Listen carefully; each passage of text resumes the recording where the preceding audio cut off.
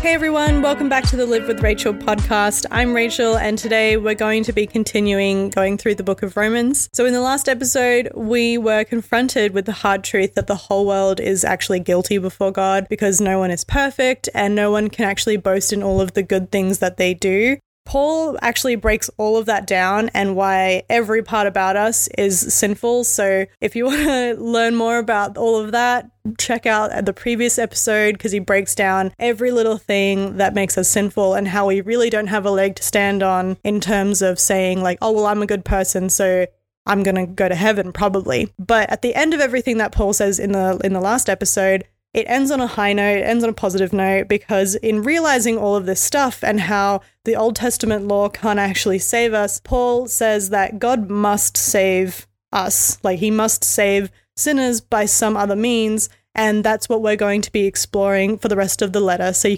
can all smile now, and we can all relax, and we can stop feeling bad about ourselves. So the theme for the second section of the letter is salvation.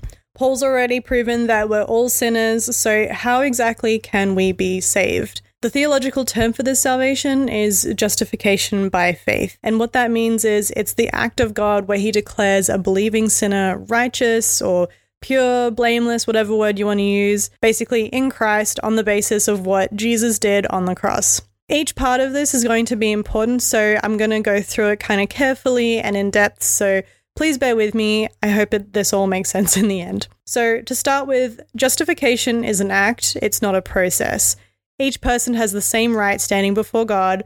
And also justification is something that God does. It's definitely not something that we do. We can't ever justify ourselves before God. You can't give God a list of all the great and amazing things that you did while you're alive and use that as evidence and say, hey, here's all the reasons why I believe I should be going to heaven. No, you can't do that. God is the one who does that. Also, justification is a legal term. It's where God's putting the righteousness of Jesus on our record in the place of our own sinfulness. And no one ever, like not you, not me, not Satan, like no one can change that record back. Another term that I want to explain is this, sanctification. Sanctification is the process where God makes the person more and more like Jesus. It may change from day to day. It may look different. You might feel like it's working more on one day as opposed to another day, but it's going to be a constant process, whereas justification is a thing that never changes. When someone believes in Jesus, God declares them righteous, and that declaration can never be taken back. God then looks on us and deals with us as though we have never sinned. But how does God even do this? It just sounds like something that's just too good to be true, like a fake and flimsy idea that just has no foundation to stand on because it's just too good to be true. Well, in today's episode, we're going to be covering what Paul says about that. But first, he explains what justification by faith is, and then he illustrates justification by faith from the life of Abraham. So I'm about to read a bit of a big section, so please bear with me. I'm going to read all of it first, and then we're going to break it down verse by verse and dissect it from there. So we're going to be reading Romans chapter 3, verses 21 to 31, and I'm going to be reading it in the New Living Translation. So it says this: "But now God has shown us a way to be made right with him without keeping the requirements of the law, as was promised in the writings of Moses and the prophets long ago. We are made right with God by placing our faith in Jesus Christ. And this is true for everyone who believes, no matter who we are. For everyone has sinned. We all fall short of God's glorious standard. Yet God, in his grace, freely makes us right in his sight. He did this through Christ Jesus when he freed us from the penalty of our sins. For God presented Jesus as the sacrifice for sin. People are made right with God when they believe that Jesus sanctified his life, shedding his blood. This sacrifice shows that God was being fair when he held back and did not punish those who sinned in times past, for he was looking ahead and including them in what he would do in this present time. God did this to demonstrate his righteousness, for he himself is fair and just, and he makes sinners right in his sight when they believe in Jesus. Can we boast, then, that we have done anything to be accepted by God? No, because our acquittal is not based on obeying the law. It is based on faith. So we are made right with God through faith and not by obeying the law. After all, is God the God of the Jews only? Isn't he also the God of Gentiles? Of course he is. There is only one God, and he makes people right with himself only by faith, whether they are Jews or Gentiles. Well then, if we emphasize faith, does this mean that we can forget about the law? Of course not. In fact, only when we have faith do we truly fulfill the law. So let's back up to the top at verse 21. But now God has shown us a way to be made right with him without keeping the requirements of the law, as was promised in the writings of Moses and the prophets long ago. So under the Old Testament law, righteousness came by people behaving a particular kind of way, but under the gospel, the good news of what Jesus has done for us, righteousness is now coming to us by believing in him. Verse 22 says, "We are made right with God by placing our faith in Jesus Christ." And this is true for everyone who believes, no matter who we are. Believe it or not, but everyone does have some kind of faith, but faith is only as good as its object. And we all trust in something, whether it's ourselves or in something or someone else, but with Christians, they trust in Jesus. Now, you can't just say the phrase, "Oh, I trust in God," and be done with it, and that's going to guarantee you going to heaven, because just saying that doesn't actually save you. But what does save you is having a real, authentic, personal and individual faith in Jesus, and that's what saves and justifies us, because like we established in previous episodes, God knows and sees our hearts. The Bible even says that the demons from hell believe in God and tremble, yet this does not save them. So what do you think that says about having a real and authentic faith? Okay, verse 23 says, "For everyone has sinned. We all fall short of God's glorious standard." We covered this one in detail in the last episode, but basically there's no difference between people when it comes to condemnation. God has declared that every single person is guilty, so that he might be able to offer everyone his free gift of salvation. Verse 24 says, "Yet God, in his grace, freely makes us right in his sight. He did this through Christ Jesus when he freed us from the penalty of our sins." So God has two kinds of attributes, one of them being absolute, meaning that what he is in himself, and relative, meaning how he relates to the world and to people. So one of God's absolute attributes is love. And I'm sure you hear this a lot. People say all the time, God is love. And when God relates that love to you and me, it becomes grace and mercy. And God in his mercy does not give us what we do deserve.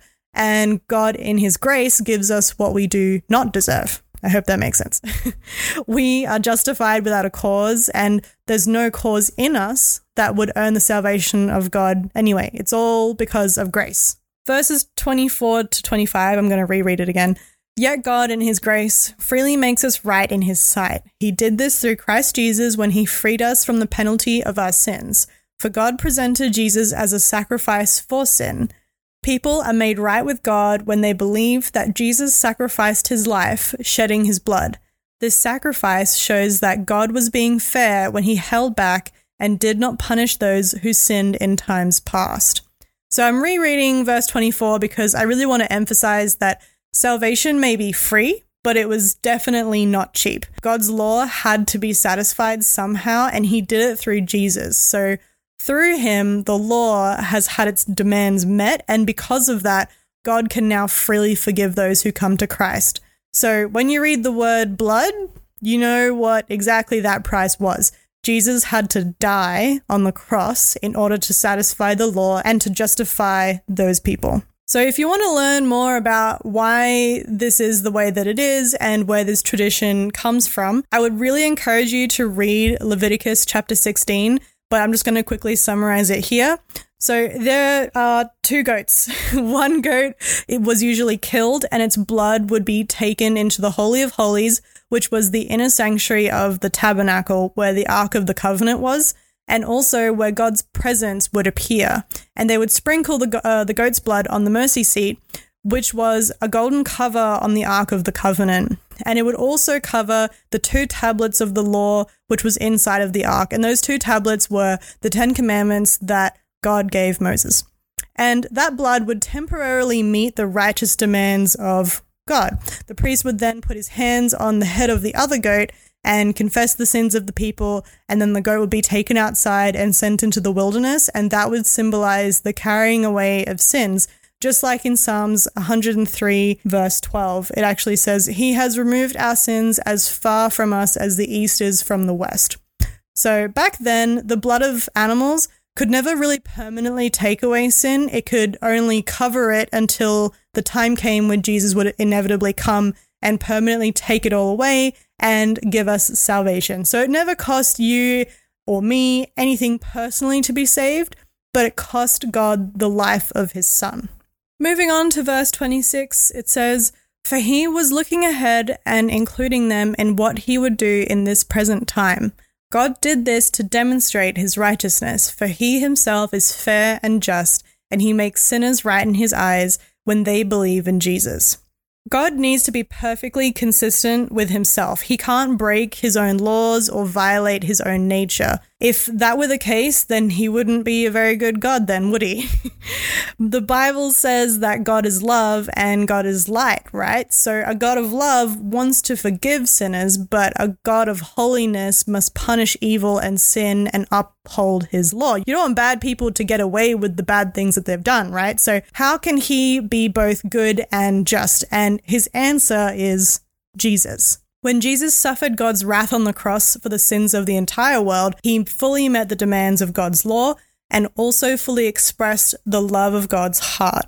Like I said earlier, the animal sacrifices were only a temporary cover. It was never supposed to be a permanent solution, but Jesus was able to reach all the way back into the day of Adam's sin and wash that all completely away. Verses 27 to 31 says, "Can we boast then that we have done anything to be accepted by God? No, because our acquittal is not based on obeying the law, it is based on faith. So we are made right with God through faith and not by obeying the law. After all, is God the God of the Jews only? Isn't he also the God of the Gentiles? Of course he is. There is only one God, and he makes people right with himself only by faith, whether they are Jews or Gentiles. Well then, if we emphasize faith, does that mean that we can forget about the law? Of course not. In fact, only when we have faith do we truly fulfill the law." Because Paul knew that he would have Jewish readers, Jewish people reading this letter, he wanted to speak more on the relationship of the gospel to the law. So the doctrine of justification by faith is not actually against the law, it actually establishes the law.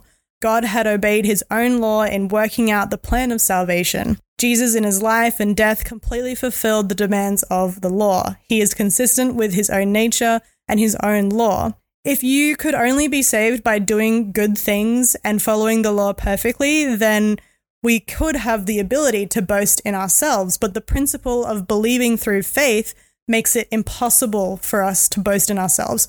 All we can do is boast in how wonderful and amazing Jesus is. So I'm just going to leave it there. That's going to wrap up this episode. We can't boast in ourselves. We can only boast in Jesus because he was the one who did the work to save us. You and I didn't die for our sins on the cross. Only Jesus did that. Anyway, I can't wait to get into the next episode. I really hope you enjoyed this episode, and I hope I did a good job of explaining justification and sanctification. If you have any more questions, I encourage you to look them up for yourselves. And I really hope that you have a great rest of your week. And in the next one, we're definitely going to cover Romans chapter 4, verses 1 to 25. So I will see you then. Bye, everyone.